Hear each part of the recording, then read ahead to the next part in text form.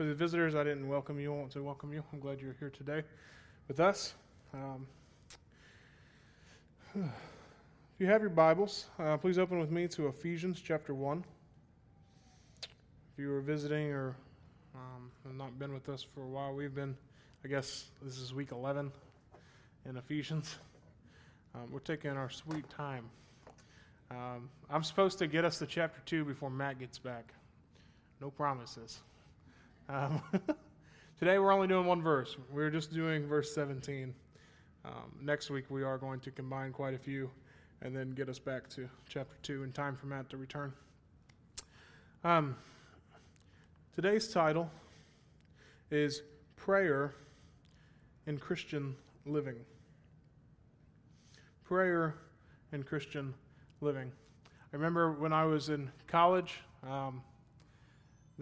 I was at Liberty University, and there were 3 sermons that I did not enjoy having to listen to. One was on prayer. Prayer is one of those things that feel like I'm never doing right or enough, and it's easy to just have like the longest notes in history after a prayer sermon, and then try to pray those and completely fail. So prayer was not one of my favorite ones to listen to. Sexual purity was not a huge fun topic of mine back then. And then the third one would be missions. Every time I hear a sermon on missions, I'm convinced I'm supposed to be a missionary, but I'm not. We talked about that back in February. I was encouraged by Dr. Platt saying at the cross conference that we were able to stream that he always feels like he's supposed to be a missionary, and God simply won't let him, and he's okay with that. That's where I needed to hear, so that was good for me. Much to my chagrin, though, in college, we had a special week for each of those 3 topics, so that was a particularly fantastic thing that I enjoyed. Today, we're going to be talking about prayer. I hope to leave you encouraged and not feeling like I typically did at those times. Prayer in the life of a Christian is huge. It is absolutely foundational and absolutely fundamental. It is something that we don't typically preach on. It just doesn't come up a lot for some reason. But fortunately, in preaching verse by verse, very slowly, we get to spend an entire day talking about prayer. So 10 years ago, not so happy. Today, thrilled. All right? So here we go. Let's read Ephesians chapter 1. I'm going to catch us up with all of it just to kind of give us some bearings. And because shortly we'll be in chapter 2. So let's read Ephesians 1 together. It says, Paul, an apostle of Christ Jesus by the will of God, to the saints who are in Ephesus and are faithful in Christ Jesus, grace to you and peace from God our Father and the Lord Jesus Christ. Blessed be the God and Father of our Lord Jesus Christ, who has blessed us in Christ with every spiritual blessing in the heavenly places, even as he chose us in him before the foundation of the world, that we should be holy and blameless before him. In love, he predestined us for adoption as sons through Jesus Christ, according to the purpose of his will, to the praise of his glorious grace, with which he has blessed us in the Beloved.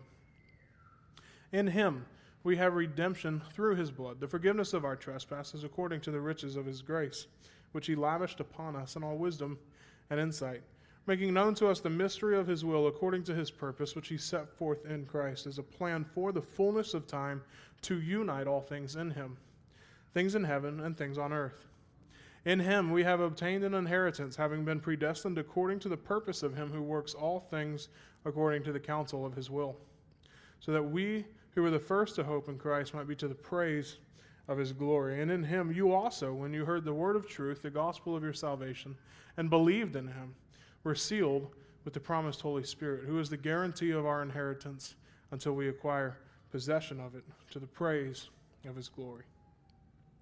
And for this reason, because I have heard of your faith in the Lord Jesus and your love towards all the saints, I do not cease to give thanks for you, remembering you in my prayers, that the God of our Lord Jesus Christ, the Father of glory, may give you the spirit of wisdom and revelation and the knowledge of him, having the eyes of your hearts enlightened, that you may know what is the hope to which he has called you, what are the riches of his glorious inheritance in the saints, and what is the immeasurable greatness of his power toward us who believe, according to the working of his great might, that he worked in Christ when he raised him from the dead and seated him at his right hand in the heavenly places, far above all rule and authority and power and dominion, and above every name that is named, not only in this age, but also in the one to come. And he put all things under his feet and gave him his head over all things to the church, which is his body, the fullness of him who fills all in all. Let's pray together. Father, we are grateful for your word. And Father, we are grateful that you have brought us here together to meet together. Father, I pray that you would enlighten and illuminate in our hearts what prayer should look like. Father, as we take what Paul is concerned about here, and Father, it illustrates for us what we should be concerned about. Father, I pray for your words during this time of speaking and public proclamation. And Father, I pray for our hearts to be softened. And pray all this in Jesus' name. So, it's been like 3 years since I got to do an illustration. And since the boss is away, cookies. All right, last illustration I did involved a giant nail and a watermelon. And that was exciting as we were in Judges. If you want to go back and listen to that, I encourage you. It was exciting, but it was more fun to watch. Here we have cookies, so I need a volunteer. I will select one if there are no hands. Travis, you come up here. I have this for you.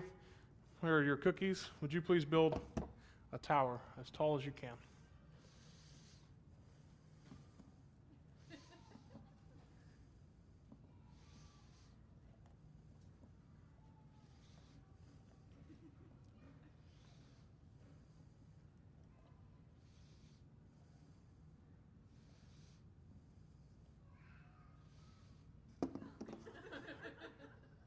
That's good. Thank you. That's all you can do. It's as big as it gets. At least it's straight there. I think it's better. It's a leaning tower of cookie.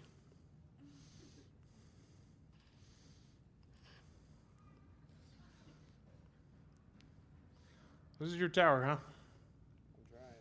I'm trying. It's not going to Okay, so I guess I'm wondering why you're not using, all the cookies that you have available.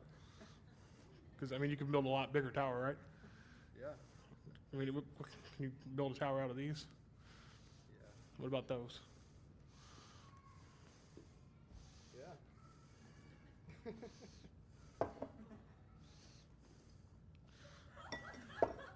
Will that do?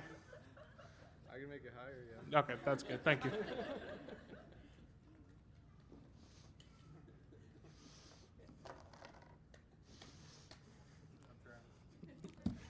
Thank you, volunteer. I just wanted to make fun of you. So thank you for building your tiny tower. Why didn't you start with this? Did you know that these were back there?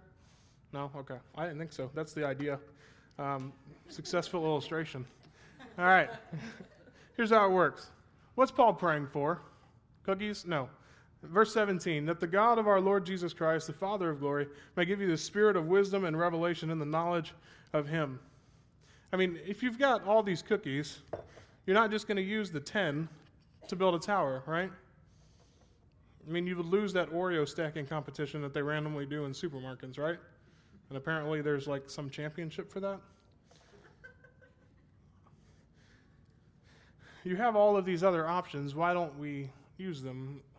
Paul's concern, I think, for us today is in his prayer that God would give believers true comprehension and appreciation, first of all, of who they are in Jesus Christ, in order that, for the purpose, the explicit sole purpose, that they might begin to have some idea of how magnificent and unlimited are the blessings that already belong to them and their Lord and Savior. I think that's Paul's primary purpose in this prayer in general that comes after 14, but specifically in verse 17. Paul's concerned that believers would comprehend, that they would understand, that they would come around to resting in the fact, and then particularly to show appreciation for that, of who they are in Jesus Christ. We've been talking about who believers are in 1 through 14 in this magnificent doxology and praise of Paul. But it's for the specific purpose. For the specific purpose, he is praying that God will do this, that they begin to have some idea of how magnificent and unlimited are the blessings that already belong to them and their Lord and Savior. So, going to keep this in mind. I want to pass this around. I bought more cookies than I need. First, a believer's prayer is always primarily addressed to God, the Father of glory. It's your first point today. A believer's prayer is always primarily addressed to God, the Father of glory. We see Paul saying, God of our Lord Jesus Christ, the Father of glory. Our prayers should almost always, I say primarily, always primarily addressed, because there are certain instances where it is appropriate to pray to Jesus or to pray specifically to the person of the Holy Spirit. But in general, our general practice as Christians should be to always primarily pray to God. He is the Father of glory. We see that Paul has directed his prayer to God, and this is a designation that links God the Father to Christ the Son in terms of their essential nature. It's important that it be the God of our Lord Jesus Christ, the Father of glory. He is the Father to the Son, which makes them the same essential nature. What Paul just did in a very short phrase is say that Jesus is the same as God. That's a big deal. It's a big deal when we start thinking about a Trinitarian perspective of Scripture. When we think of God the Father, God the Son, and God the Holy Spirit, are they equal in nature? Are they subservient to each other? Are there three gods? There's one God. But when we talk about the persons of the Trinity, we see easily, very quickly here, that Christ is the same in nature as God. And that's a pretty important thing because the glory and the power come from God. And if we're getting all of this stuff in Christ, then if it's not of God, then it's really kind of pointless, right?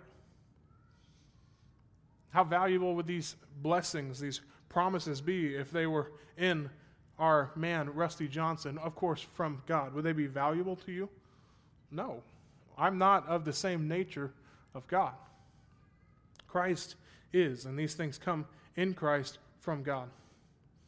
This is not an uncommon title for God. It's not an uncommon linking for Paul to do this. We see it even already in this first chapter, back in verse 3. It says, "Blessed be the God and Father of our Lord Jesus Christ." From the get-go, before we start talking about anything related to salvation, we are face to face with the fact that Jesus is of the same essential nature as God the Father. But elsewhere, we see this in Paul in Romans chapter 15, verse 6, and in 2 Corinthians chapter 1, verse 3. But it's not even just a Pauline narrative. It is also found in Peter, in 1 Peter 1, chapter 1, verse 3. And then John even picks up the same language in 2 John, verse 3. The fact that Jesus is fundamentally the same essential nature as God cannot be overlooked. Well, why? Well, the one to whom all glory belongs, verse 14, is the same essence as the Lord Jesus Christ. If everything is supposed to be to the praise of his glory, then the same one to whom all glory belongs is the same essence as Jesus Christ, which means all glory belongs to him as well as part of the Godhead. And specifically, after the God of our Lord Jesus Christ, we have a title inserted. And Matt made mention last week. By the way, who gave him permission to be funny last week? I'm in the cottage by myself listening to the sermon with my headphones, and I've never felt so self-consciously awkward as he's preaching, and he was actually funny. I don't even remember what they were because I laughed out loud, and I was like, I hope no one heard that. That would be awkward. And then it happened again, so I don't know what that was about. He made mention last week that Dr. Martin Lloyd-Jones is talking about how we can't just skip those small words, right? Let's not overlook these small things that have huge designation for what's going on in Scripture. And so we have a title inserted into this thought line here. He could have just said, the God of our Lord Jesus Christ may give you, but he gives a title, the Father of glory. So what is this title for? And we've already talked at length a couple weeks ago about glory. But here we see a specific title of glory attributed to the person specifically of the Father. Why? Well, we've moved out of the doxology, where we did talk about glory last in verse 14. We've moved out of that doxology and into this prayer. And everything, if you haven't already been able to tell, that he's praying about is what he talked about in the doxology. So everything after verse 14 is just kind of a prayer of 1 through 14. Well, titles, particularly with Paul, are often associated with their context. And they're not just general titles that he declares and decides to attach. I mean, it's shocking, right, that it would actually fit the context. Well, 1 through 14 was to the praise of his glory, right? But now he's actually asking for something. Before, it was just simply praise, doxology. Now he's asking for something. Well, the reason that this title, Father of Glory, is important is because glory in Scripture, and specifically with Paul, is often tied closely with power. Power is often part of glory. Such as, and we read this in earlier with Greg, speaking about the resurrection, but then again in 1 Corinthians chapter 6, verse 14, we see that the resurrection that he's going to even refer to in just a couple of verses in Ephesians is attributed specifically to the power of God. The resurrection of Jesus Christ is attributed specifically to the power of God, and he's going to bring the resurrection up here in just a couple of verses. But also in Romans chapter 6, we see that the resurrection is also regarded as a manifestation of his glory. So we see that the resurrection was through and by the power of God, but it was regarded as a manifestation of his glory. So we see glory and power tied together in the same act of the resurrection of Christ. So in summary for us, the Father of glory is simply that God is the source of all glory and power. Anything that is glorious is simply from him. Matt Papa, that I referred to in Look and Live a couple weeks ago when I was speaking on glory, uses the idea that everything that we enjoy that is a pleasure, that is something that we would say is awesome, something that is glorious on earth, is simply a scattered beam.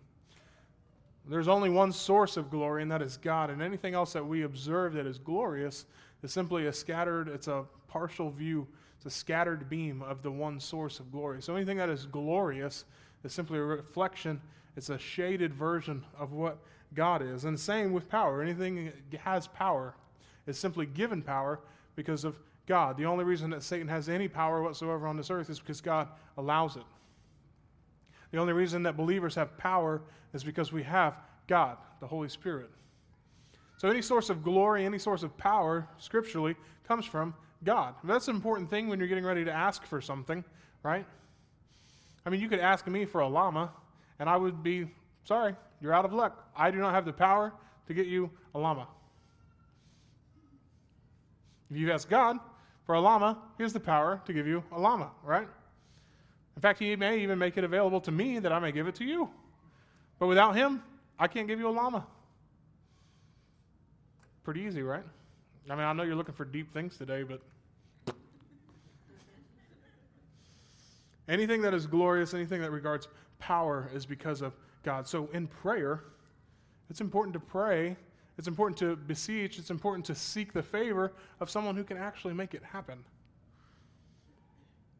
Paul recognizes that God is omnipotent and is therefore perfectly qualified and perfectly suited to answer the apostles' wide-ranging petition out of his boundless resources. All right? God is the one who's able. I mean, he's asking not for no small thing. He's asking for a very broad gift upon the believers. And he recognizes that God is omnipotent and able to do this. And so Paul, with confidence, will begin this prayer by appealing to the Father of glory. So what is he actually praying for? We know who he's praying to, but what's he praying for? Well, in essence, Paul is praying that the Ephesians would be spared from frantically searching for what was already theirs.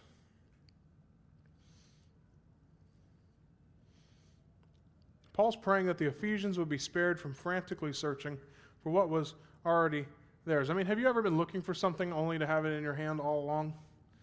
Jessica? This is what I live with, all right? All right, I'm sure this happens to you too. You're looking for your car keys, right? It's time to go to work. Freaking out. Got to go to work. Where are your car keys? They're in your hand. All right? Same with your phone. Ever done that? I can't find my phone. Where's my phone? It's in your hand. No, yeah. Glasses, right? They're anywhere but on my face when I'm looking for them, right? I mean, that happens to all of us, right? We're looking for stuff. Warren Wiersbe is a commentator on Scripture, and he tells a story in regard to this passage of William Randolph Hearst. This is a very, very rich person, all right? And he reads about this beautiful piece of artwork. Artwork collector himself loves the idea of this piece of artwork. And so he hires a man to go and find this artwork and gives him an innumerable amount of resources and cash to make it happen whenever he finds this piece of art. And he spends months looking for this to find out who actually has this, is ready to just write a huge check, add a couple extra zeros at the end, and acquire this piece of artwork for his employer. And at last, long last, after several months, he comes back to William Randolph Hearst and says, I found the artwork. It's in your storage garage, and you've had it all along. So, yeah, you've already got it. It's very easy for us to be looking for something that we've already got. And it doesn't make sense when you step back and think about it, because obviously it's right in my hand. It's right in my pocket. It's already in my possession. Why am I frantically searching for something that I already have? Rather, Paul would have us see that the great God who is their God is the source of all they need and has it ready for them if they're simply open to receive it. There are too many contemporary Christians today that are praying for fresh spiritual blessings, as though that you're unaware of the fact that God has graciously already given them every spiritual privilege in Christ. I think it's tragic that many believers today become entangled in a quest for something more in the Christian life, something special, something extra that the ordinary Christian life doesn't possess. I mean, they talk of getting more of Jesus, more of the Holy Spirit, more power, more blessings, a higher life, a deeper life. It's as if the resources of God were divinely doled out one at a time. Here, you can have a cookie today. Don't ask again until tomorrow. That's not how God handles his resources. That's not how he handles his resources. I mean, to say that I want to get all of Jesus that there is implies that when we were saved, Christ did not give us all of himself. That he held on to some blessings and reserved to be parceled out to those who meet certain extra requirements or ask on the right day or when he's in the right mood. Verse 3 of our very same chapter says, "Blessed be the God and Father of our Lord Jesus Christ, who has blessed us in Christ with every spiritual blessing in the heavenly places." 2 Peter chapter 1, verse 3 says, "His divine power has granted us everything pertaining to life and godliness through the true knowledge of him who called us by his own glory and excellence." There's no need and there's no justification for searching for anything more. Now, this certainly has an application on a salvation front. There's obviously an application here for the fact that when we're talking about salvation in particular, it has to be Jesus plus nothing. It's simply Christ alone who earns and gives our salvation. So, we're not talking in the salvation front, but we are talking specifically to the blessing side. So when you are a believer, verse 3 happens to you. You are blessed with every spiritual blessing in the heavenly places. Your salvation is secure, and we saw last week that it is sealed, right? But in living day to day, the fact that we often pray for more, there's no justification and there's no reason for that. In fact, it's an affront to God, who's saying, look, I have already provided. You already have it. Why are you asking for it? It's already here for you. Take it. Use it. Many Christians spend a great deal of time and effort vainly looking for blessings already available to them. I mean, they pray for God's light, though he's already supplied light and the abundance through his word. Their need simply is to follow the light that they already have. Use the 10 cookies that you have to make your first tower. You pray for strength, though his word tells them that they can do all things through Christ who strengthens them, in Philippians 4:13. They pray for more love, although Paul says that God's own love is already poured out within their hearts through the Holy Spirit in Romans 5:5. They pray for more grace, although the Lord says the grace he has given them already is sufficient, 2 Corinthians 12:9. They even pray for peace, although the Lord has given them his own peace, which surpasses all understanding, in Philippians 4:7. I mean, it's certainly one thing to pray for these blessings and seeking grace to appropriate them, what is already given, to use them. But it is altogether different to plead to God for something that we think is scarcely available, or even worse, is reluctantly shared by God. A Christian's primary need is for wisdom and obedience to appropriate the abundance of blessings the Lord has already given. The Christian's primary need is for wisdom and obedience to appropriate the abundance of blessings the Lord has already given.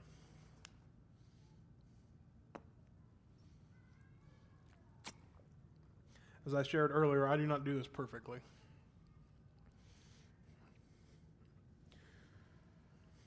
I do not do this perfectly. I have the peace of God that passes all understanding, yet my heart will remain in turmoil given cultural events. I pray for grace on family members, on other people in culture as I dialogue with them, and I already have grace, sufficient grace. I pray that I will love them, but I have the power of God to love, the Holy Spirit in me to help me love. I pray for strength to endure difficult events, even though I should know that it is Christ who strengthens me. I pray for God's light, even though I know he's already provided everything I need in the Word. Now, why do we do this? Why do we do this?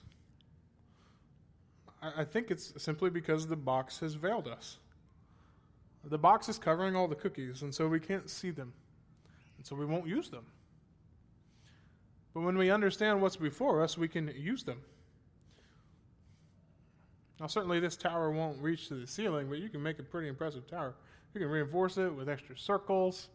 I mean, if you really wanted to, if we had some like structural engineers, mechanical engineers, you could like take them apart, scrape the cream off, and use it as like mortar, right? Break the cookies in half. I mean, you can go hardcore with these cookies. We have the resources that we need. Our problem is not lack of blessings. Our problem is a lack of insight and wisdom to understand and use them properly and faithfully. Our problem is not a lack of blessings. I mean, this is, they're like $1.25 a pack, and I can only justify 6 packs, and even that was difficult. You can get cases of cookies, like shipping containers full of cookies, of all the resources that you possibly need. It's not that we lack blessing. We have everything. Our problem is a lack of insight and wisdom to understand and use them properly and to use them faithfully. Our blessings, or our riches, another way to say that, are so vast that we cannot even comprehend them, let alone the position that we enjoy in Jesus Christ. I have a terrible time trying to imagine large quantities of things. I like coffee. Robbie and I are working on opening a coffee shop. We want to roast our own beans. We were informed that Peet's Coffee, some of you are familiar with them as a competitor to Starbucks. Peet's Coffee is a much smaller competitor to Starbucks. Roast 22 shipping containers full of green beans every day. It's a lot. You can go swimming in that. I can go swimming in that. It'll probably hold me up.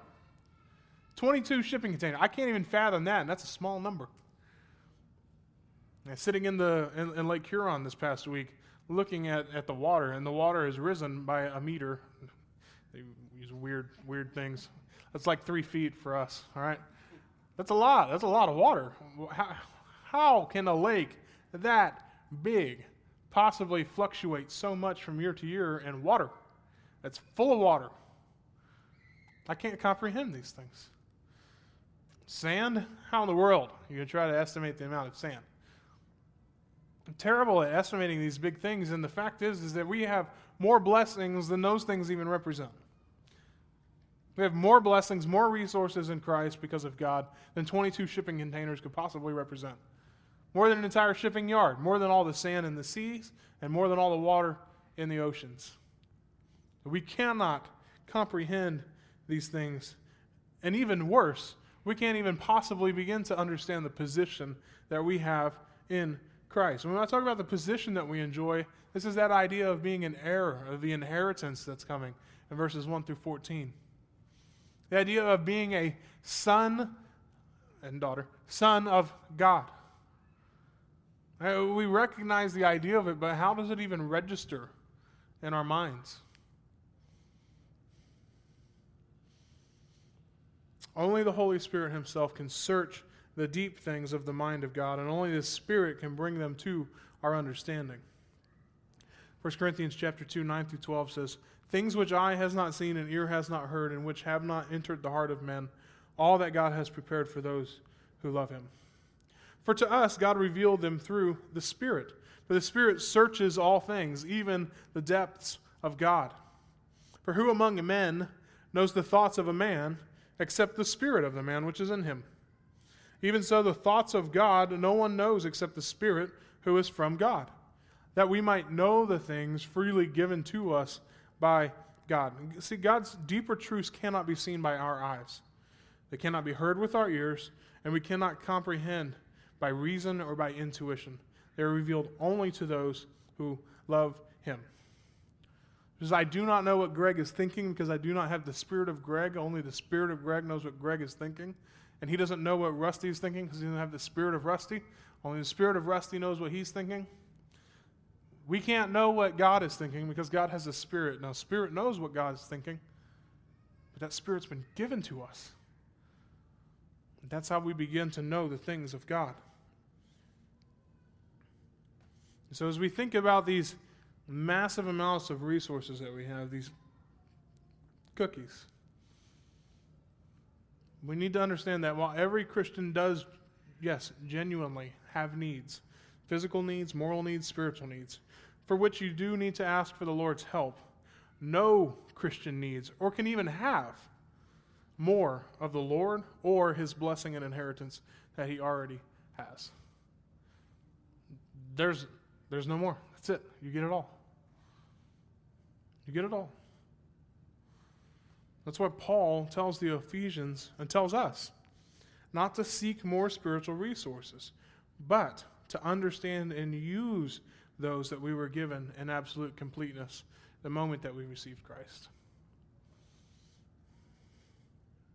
This receptive attitude and awareness requires God himself to give it to you because it's his Spirit that helps you see it. And conveniently, Paul prays for that. He prays that he may give the spirit of wisdom and a spirit of revelation and the knowledge of him. Now, in going verse by verse, Matt and I have brought some small things, interpretive challenges to your attention because we can. And if we were doing larger pieces, we would probably just skip over them in the preaching format. But there's a question here in your text. How many of your Bibles say may give a spirit?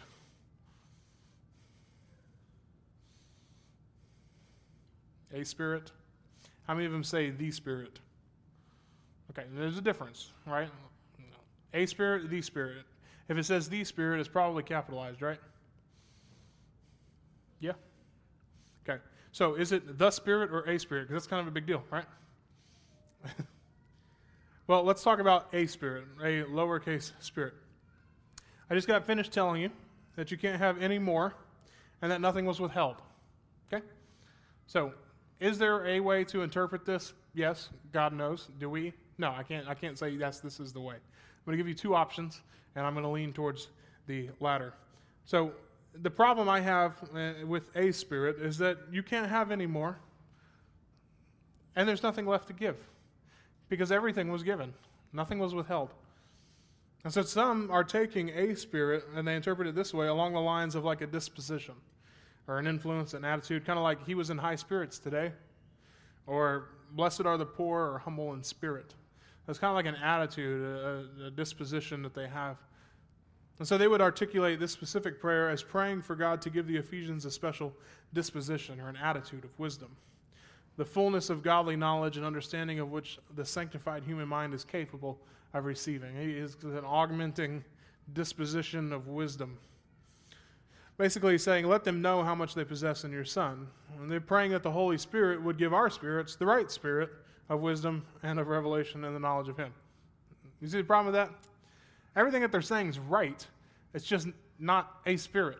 So it is God giving them a attitude, disposition of wisdom, okay? And it is knowing how much they possess in the Son, but whose job is that? I mean, what qualifications, what roles did I just describe?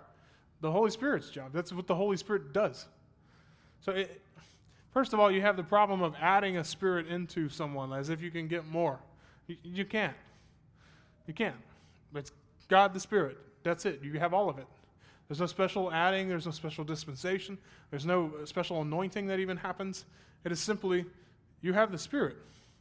And so, first of all, you can't add, but even then, the things that they're saying that it does are precisely what God the Spirit does. So don't understand it as getting more of the Holy Spirit or some special anointing. We're talking about the primary function of the Holy Spirit in the life of a believer. Illumination. Illumination of God's Word. We're going to describe exactly what that means in just a second, so hang on to that idea. Illumination. All these things a Spirit would do is precisely what the Holy Spirit does always. Make sense? Again, easy thoughts today. I'm not deep. You can't add more, and all these things that the Spirit's doing is what the Holy Spirit does. So I am in favor of translating this, the Spirit.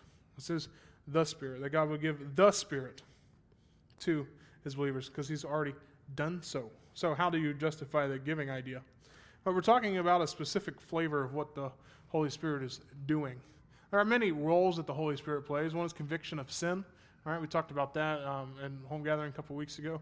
There's the idea of the sealing aspect of the Holy Spirit. There's the idea of the prayer and praising that the Holy Spirit does on our behalf to God. So there's lots of different things that the Holy Spirit does, but one of the primary flavors, if you will, is illumination. And so what I mean by illumination is that Scripture speaks of Him, that is the Holy Spirit, as the Spirit of truth, or the agent of revelation, or specifically for us, the teacher of the people of God. Again, it's not that He's adding or giving more of the Spirit than we already received or been sealed by, but rather that we may and should pray for His ministry of illumination. What He's specifically praying for is just that ministry of God in our life. He knows it's there. He knows that that's what He does, the Holy Spirit, and so He's praying that He would do it.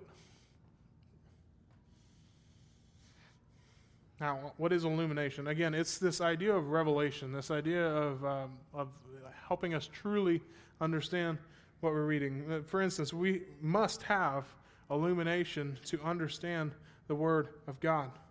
Charles Spurgeon says it this way: apart from the Holy Spirit, so apart from the Holy Spirit's work in our lives, it is easier to teach a tiger vegetarianism than an unregenerate person the gospel. I've never seen a vegetarian tiger. Why? Because it's like impossible to do. They like meat. I like meat. I'm a tiger. That's how that works, right? I can identify however I want to. The only way that we can properly, okay? You can understand it in any way you different want to, but the only way that we can properly understand the Word of God is through the illumination of the Holy Spirit. What I mean is that those who are not believers cannot properly understand the truth apart from the Holy Spirit of God. Now, we know that the Holy Spirit works not just in the indwelling of believers, but also at large in the world. And so the way that unbelievers, people who have not received Christ as their Lord and Savior, understand Scripture and properly in order to come to a saving faith is by the work of the Holy Spirit in their life as He softens their hearts. The Holy Spirit is the one that allows believers to rightly and properly understand Scripture, and for those who are not yet regenerate to come to saving faith in Christ, and even then receive the indwelling of the Spirit themselves. The illumination is absolutely fundamental to what goes on in the life of a believer. Now, we haven't really gotten to the idea of our component aspect of prayer yet. That's coming. But in the Christian living aspect, we need to understand that apart from the Spirit, we're tigers trying to learn how to be vegetarians, and it won't work. We have to have the revelation of the Spirit. So literally, what Paul is praying for, if you want to stretch it out with more words than it really is, he's saying and praying for the Spirit of wisdom and the knowledge of Him, and the Spirit of revelation and the knowledge of Him. All right? So he's praying for wisdom, the Spirit of wisdom and revelation. So the Spirit of wisdom and the Spirit of revelation. You have to take that word to both of them. Both of those into the knowledge of Him, essentially to know Him better. He's praying for the believers to know God better. And the only way that he knows that will happen is through the Holy Spirit and its wisdom and in its revelation. Does that make sense? That's the crux for today. Let's define our terms a little bit. Revelation is specifically dealing with God's imparting knowledge to us. The Spirit of revelation, the fact that God has imparted knowledge to us. I mean, a major component of this would be the removing of the veil. The idea that we can't see things as they truly are when we are unregenerate. When we are dead in our sins and we are not yet been saved and sealed by the power of God, we can't see rightly. There's a veil in front of our eyes. And when the veil is removed, we can see accurately. And so, revelation of imparting knowledge to us, a major component of that is God removing the veil. But then as the believer has had the veil removed, we go forward in Christian living by learning more imparting of knowledge. God has revealed Himself to us perfectly in the Word. And we continue to seek that and grow in that knowledge. And so wisdom then deals specifically with our use of that knowledge. You acquire this knowledge, it's been revealed and imparted to you, but we actually have to use it if we want to live in wisdom. We must know and understand our position in the Lord before we're capable of serving Him. If you don't understand who you are and where you are, then you won't know how to act. It's like starting a new job and saying, all right, go for it. I don't even know. I didn't tell you what we're doing. I didn't tell you what your role is. I didn't tell you what position you have. You don't even know when lunch is. What are you supposed to do? Now, it's different if I say, okay, I'm a software engineer, and I work under this guy, and I work from 7 to 3, and lunch is at 11, and if you have any questions, my office is in 302, and I can answer any questions you have. There's some position there. You can at least fake it, right? If you don't know what your position is, then we can't act accurately. But not just that, we need to know what we have before we can satisfactorily use it. Can't build a tower of more than 10 cookies if you don't know you have more than 10 cookies. I love cookies. It's simple, right? And so finally, knowledge, revelation, wisdom, and knowledge of Him. Now look at the double emphasis on it. It's a revelation of knowledge. It's a wisdom of knowledge. We can't overlook this emphasis on it. There's a growth in knowledge is indispensable to growth in holiness. Now, let's start there. Growth in knowledge is indispensable to growth in holiness.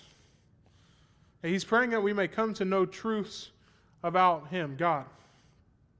There is no higher knowledge than the knowledge of God Himself. There's nothing more. He is the author of knowledge. He is all that is. Everything that is because of Him and through Him. And so, for us, when we look at knowledge and how it relates to holiness, we need to understand that knowledge, knowing our position, knowing the resources that we have, is absolutely indispensable and fundamental to growth in holiness. Christian, you will not grow in holiness if you're not growing in knowledge of God. D.A. Carson says, what is the greatest need in the world today? The one thing we need in Western Christendom is a deeper knowledge of God. We need to know God better. This guy is brilliant, and that is a simple statement. We need to know God better. The last point, the beginning, middle, and end of the Christian life is about knowing God. The beginning, the middle, and the end of the Christian life is about knowing God. The beginning, Jesus says, "This is eternal life, that you may know the one and only true God, the one that you have sent, Jesus Christ." Jesus even told some who were doing ministry in his name, "I never knew you. Depart from me." Knowing God is the first step. The beginning. The middle, Paul writes, "My goal is to know him and the power of his resurrection," Philippians 3. And the end, John writes, "We know that when he appears, we will be like him because we will see him as he is." My favorite verse in the entire Bible. We will see him as he is. The Christian life is about moving to seeing him as he is. But the Christian life is also about knowing God and making him known to others. In the beginning, you have to know God to be saved. In the middle, your Christian life, knowing him more. In the end, you will know him because you will see him as he is. Right now, we live by faith, as he talked about last week, in the things that we cannot see. But there's coming a day, believer, when you will see him as he is, and you will know God intimately. So now we have to be about making God known to others. The only way you can make God known to others is by knowing him yourself. And J.I. Packer, in Knowing God, the seminal Christian work, he says that those who know God have 4 characteristics. These are convicting and not fun. Write them down and rate yourself later. All right? Great energy for God. Those that know God have 4 characteristics. Great energy for God. Great thoughts of God. Great boldness for God. And great contentment in God.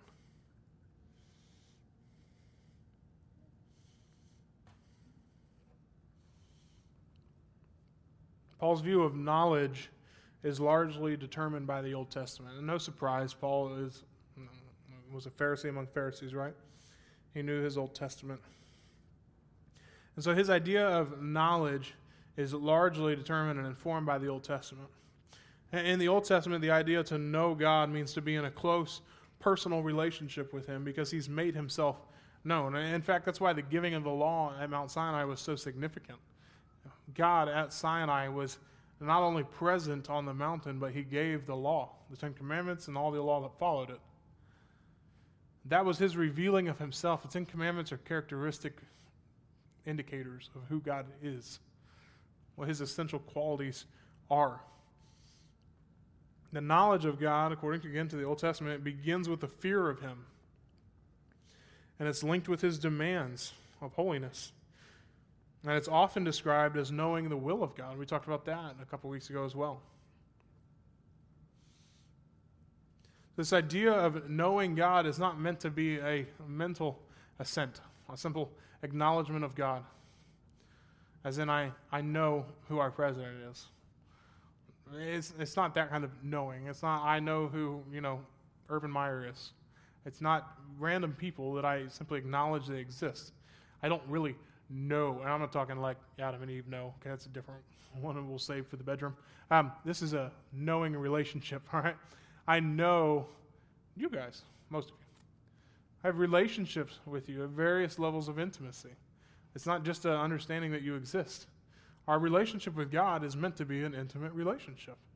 That's why you have these 4 characteristics: great energy, great thoughts, great boldness, great contentment. These things come because of the relationship. I have great energy for my wife. I have great thoughts for my wife. I have great boldness with my wife. I have great contentment in my wife because I'm growing in deeper, intimate relationship with her. As we know each other better, these things will increase. As we know God better, these things will increase. Our relationship with God is meant to help us understand that first aspect, that position. And as you know your position better, you know the resources that are there. As I know my wife better, I know what skills she possesses. I know what things she likes to do. I begin to understand the resources that come with my wife. Same is true with God. So I think the problem is that we typically fail to seek illumination. And the way that we understand who God is through his word, as I've already said. We fail to seek illumination because we have, I think, often, an inflated view of ourselves. I think we're often tempted to feel self-sufficient with God's word as if we do not need God's help. I can read. I know English. Thank you, Jesus. I'll handle this. Psalms 102. And I can perfectly divine the understanding of it, right? That's how it works. That's the way, if we're honest, I think most of us probably approach Scripture.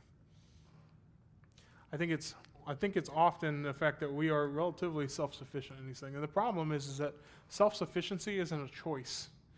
It's something that we just are. This was revealed again to me this past week. My vacation was wonderful. I'm sharing the downside of the vacation. On Wednesday, we're eating breakfast. I finish my plate. I come into the kitchen, and Jess and her dad are frantically doing stuff. What's going on? Adeline swallowed pills. Okay. Why are we still here? She's got into my mother-in-law's pill box. When you're on vacation, things are not baby-proof. You have to get into your rhythm of baby-proofing again. So she swallowed pills, we think. We don't know what kind. We don't know what they are. She's unavailable because she's out there, and Canadian minutes are expensive and not set up on our phone, so we can't access her. We don't know what's going on. So I say, let us go to the hospital together instead of trying to figure out what these are now. We will let them do it. So we go to the hospital, and Adeline now has some nice PTSD with needles, with people even washing her chest. It's pretty bad. She's fine, as you probably heard and seen this morning, but they wanted to keep her for 12 hours, and they were poking her and giving her regular arm hugs as they check her blood pressure. Not an exciting feeling for a kid. All of this was just awful. It was absolutely awful. For me, again, it's similar to even when Avery was born and we had the scare with her not breathing and then being super cold and having to put her under the baby heater. I don't know what the word for that is. It just exposes you. But as a father, I think, at least for me, the worst place to be is helpless. There's nothing that you can do. There's nothing you can do. I mean, Jess and her dad were using their medical knowledge to try to figure out what the pills are, what's the danger, can we try to make her throw up and all that stuff. And I'm like, is it a vitamin or is it like prescription? It's like prescription. Okay, we're out of my league. Let's go. That's all I know. I was like, call Colin. I told her to. But I was like, I don't know what we're doing. Let's go to the professionals. Let's at least get to the hospital. We get there. They're poking her. She's crying. You're trying to calm her down. She's 2, and people are stabbing her. How do you understand that? And absolutely helpless.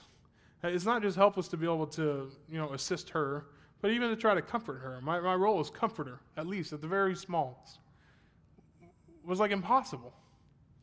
How do you comfort a 2-year-old? And so there was literally nothing I could do but be there. Well, apparently that worked, from what I've heard. So I'm thankful for that. But there's nothing I can do. I was driving back to the cottage to pick up our stuff as we had to spend 12 hours there as they observed her to get some clothes and other things because we rushed off. And I was like, God, this is awful. I hate this. I know this is your plan. I believe that you're provident. I believe that you're sovereign. I believe that you ordered for her to take those pills. Why is my heart in a bind? Why can't I trust you in any outcome? Whatever the outcome may be. Why am I having trouble trusting you? I know these things. Help me love them. In my weakness, your strength is supposed to shine. I need that. Now. Why can't I have it? My understanding of my role of father, husband, pastor is wrapped up in self-sufficiency. And knowing the words that I can simply recall it. Knowing God's word enough to simply be able to recall these verses to mind is not enough. It's not enough. Being able to give an Old Testament survey without notes is not enough. You can't have enough. It has to be illuminated in your heart. You have to love it.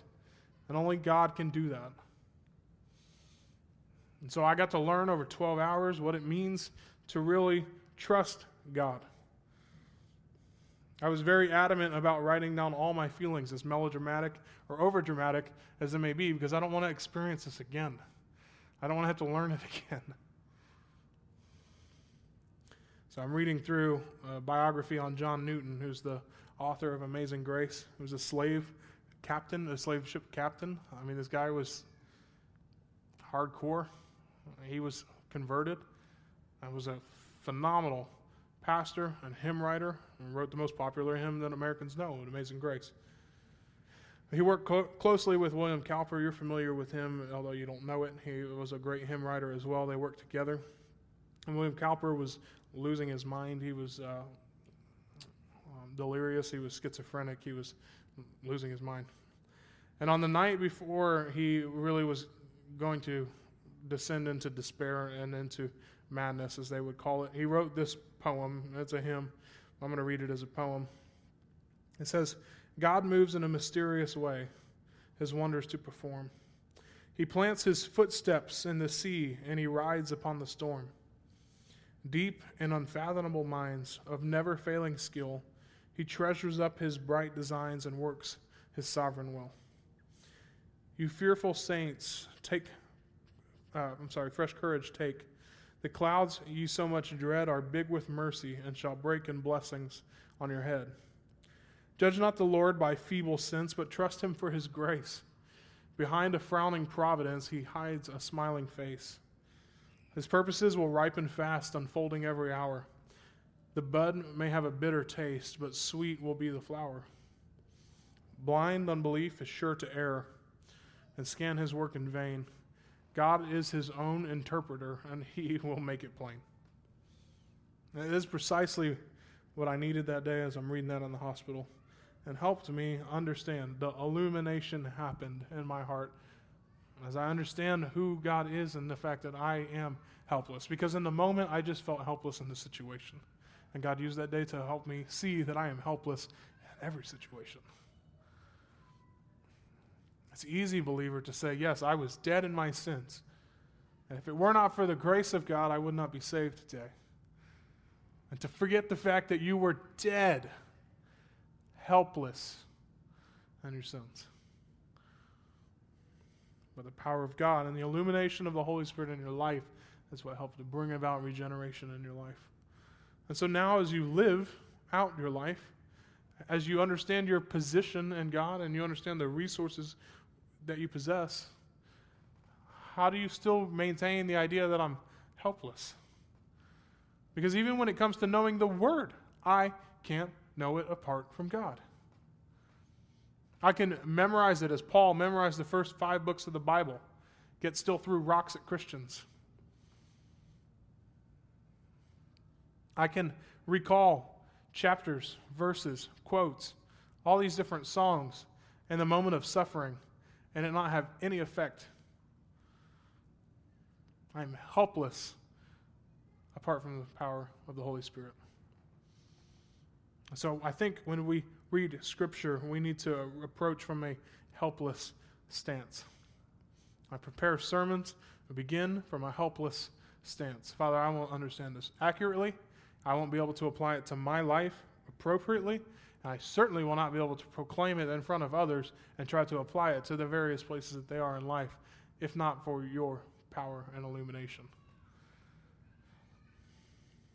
And to encourage you to begin from a helpless state when you read Scripture, knowing that you have help in the Spirit. I think that we fail to seek illumination because we have an inflated view of ourselves. I pray that God will humble us painfully, if it may be, to help us see that we are not self-sufficient. But I think the flip side to that, if you are afraid of, for some of us, we read Scripture assuming too much, that we can understand it, we can unlock it. I think some people understand that the Bible is too deep for them, for us. They are helpless, and therefore then they think that there is no knowing God's Word, and so you either don't read it or you read it weakly. I want to encourage you that I think you have a low view of God. I think you have a low view of God. Remember Paul's view of God, the Father of glory that he described earlier? This is a God that is intimate, near, and gracious to his people, like a good father. But he's also glorious in his majesty, his transcendence, his goodness, and his power. Have a high view of God. It's good that you have a humble view of yourself. You understand that you are not self-sufficient. You are helpless to understand the Word of God, and it is magnificently deep. You'll never get to the bottom of it. And even the whole of Scripture is not the full revelation of God. It's simply what he's chosen to reveal to us in the mystery, as we see in 1 through 14. God can help you understand it. That's what the Holy Spirit does. That is its chief business, is to illuminate the hearts of men to the truth of God. Have a high view of God. He is powerful. He's glorious. So how do we get knowledge? Well, that's the last piece.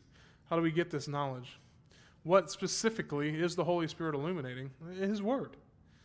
We have to abide in the Word. We must abide in the Word. Christian, you will not know God if you are not in His Word.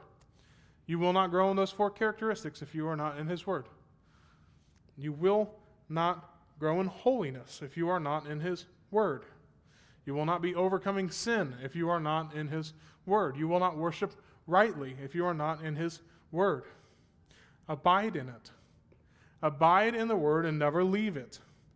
To abide in the vine. If you have your Bibles, please return with me again to John 15. I read the last half of it this morning. When we began, I want to read the previous half here at the end. John chapter 15, we see that Jesus says that I am the true vine, and my Father is the vine dresser. Every branch in me that does not bear fruit, He takes away.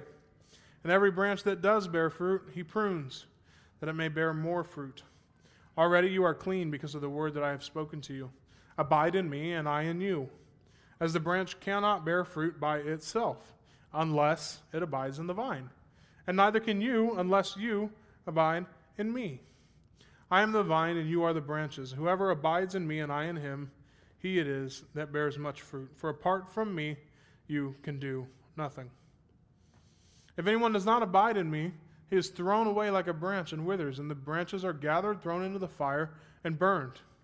But if you abide in me, and my words abide in you, ask whatever you wish, and it will be done for you. By this my Father is glorified, that you bear much fruit, and so prove to be my disciples. As the Father has loved me, so have I loved you. Abide in my love. If you keep my commandments, you will abide in my love, just as I have kept my Father's commandments and abide in his love. These things I have spoken to you, that my joy may be in you, and that your joy may be full. Abide in the Word. The only way you will have this joy, the only way that you will have this love, the only way that you will grow in holiness as you keep the commandments is to know the commandments, to abide in the Word.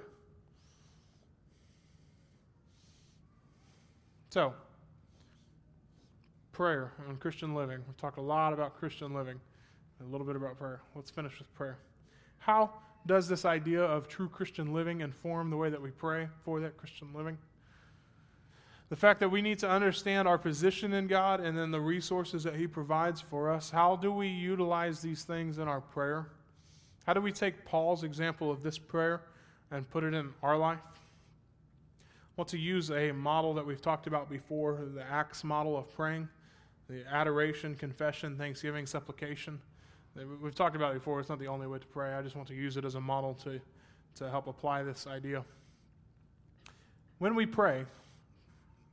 pray this week, such as most of you will probably be tempted to pray for your food at lunch, right? What do you pray for when you pray for your food? Ask the blessing, right? Blessing food that God has already provided. Blessing a blessing. Right? That's what we're doing? Blessing a blessing. Why do we bless our food? It's already blessed. It's already provided. Hey, that's how easily this creeps into our minds, where we think that we've got to ask for things that are already ours. Yes, it's appropriate to thank God for the food that He has provided. God can't bless pizza. Pizza's pizza. You're not going to make it better by blessing it. Cookies are cookies. You can bless this whole bowl. It's going to be holy cookies. And they have the same amount of calories as those ones. All right? Can't bless food. It's right to thank God for these provisions, these enjoyments, these pleasures, these scattered beams. But this is something he's already provided. So I want you in your prayer to think through the things that we keep asking for that we've already got. I do it all the time. I've caught myself all week doing this because of the sermon. So you're welcome. It's hard. It really is hard to pray in such a way that we're not asking for something that we already have. Now, think about it this way. If we want to pray appropriately with this Acts model, we start with adoration. This is fashioned after the Lord's Prayer, these aspects. So adoration, he begins with adoration. How do you pray with adoration? I think sometimes we pray with adoration thinking, God, you are, glorious, and you love me, and I don't really have any more. How many characteristics of God do you know? What attributes of God are you aware of? If you want to pray better, if you want to pray in proper Christian living, not asking for things that you already have, but knowing in wisdom and in revelation to be able to pray the way that he has revealed himself to you so that you may know him better, you need to know the attributes of God. You know the attributes of God by knowing the Word. As you grow in knowledge and revelation of knowledge and then applying that in your prayer life, you should be able to say things about God that are better than God you are loving. God, you're glorious. You should be able to say things like, God, you're provident. You give everything that I need all the time. You always take care of me. But I know that you are omniscient. You know everything there is to know because you are the author of all knowledge. And Father, I want to know more of you. You know things about God, like he is omnipotent. You can pray in this idea of glory and power that we're going to see illustrated specifically next week. And Father, you are capable of anything. And Father, you've promised us everything in Christ.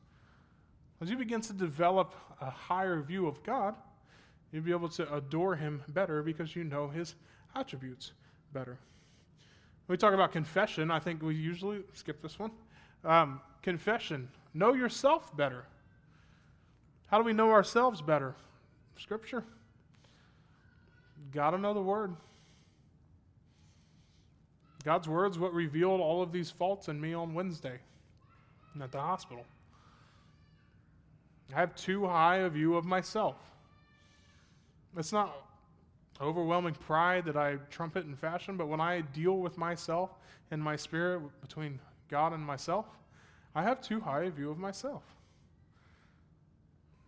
It comes out in reading biographies of great men. John Newton gives 3 categories of Christians in their walk, and I place myself in 3, and then he tells me in the next paragraph that this guy, who's way better than where I am, places himself in 2.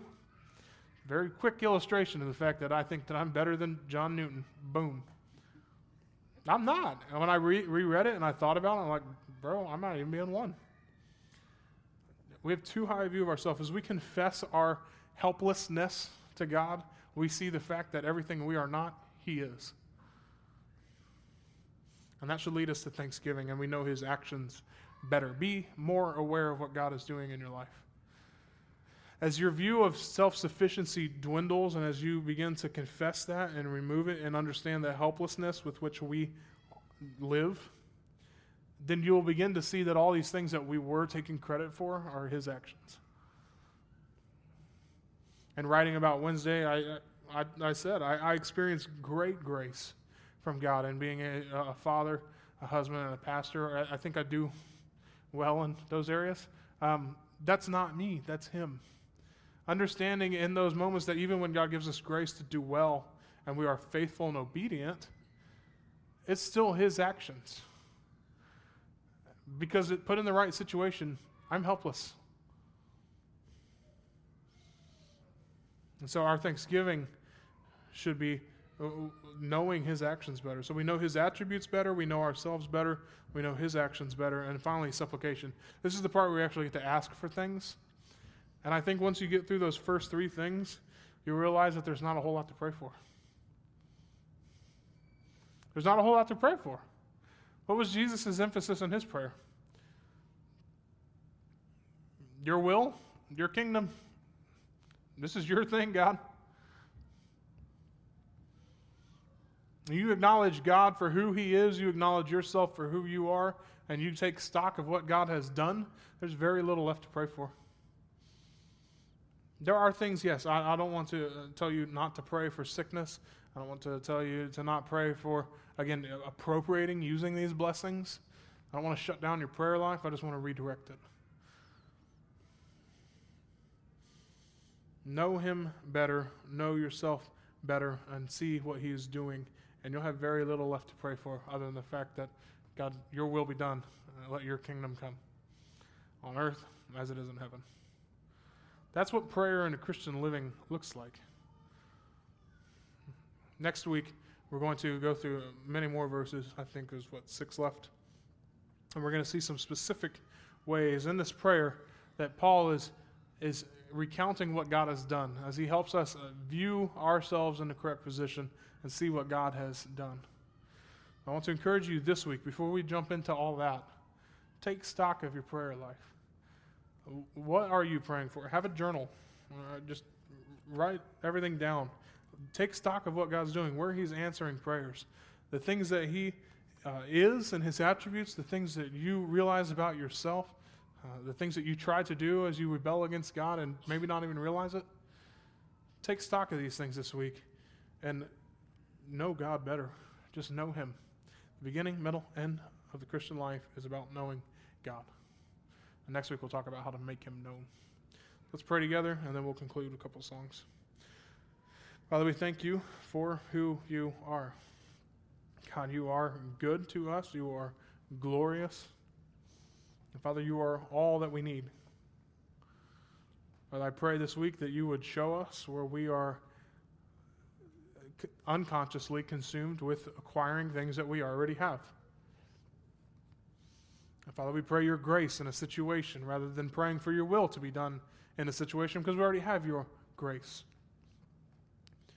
And Father, we pray for healing in light of who you are, not in light of what we want. And Father, we pray for wisdom. And as James says, you will give us more than we even need, whatever that means. You give us everything. Father, help us understand how to use it better. Help us understand how to use it to your glory and not to our own self-sufficiency or to our pride or to our kingdom building. But Father, we be concerned about your will and what you are doing on this place in our lives and in those around us. Father, in the grand picture of history and your redemptive narrative, Father, let us understand our place in it.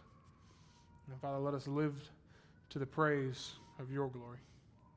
Father, we love you and we thank you and pray this all in Jesus' name. Amen.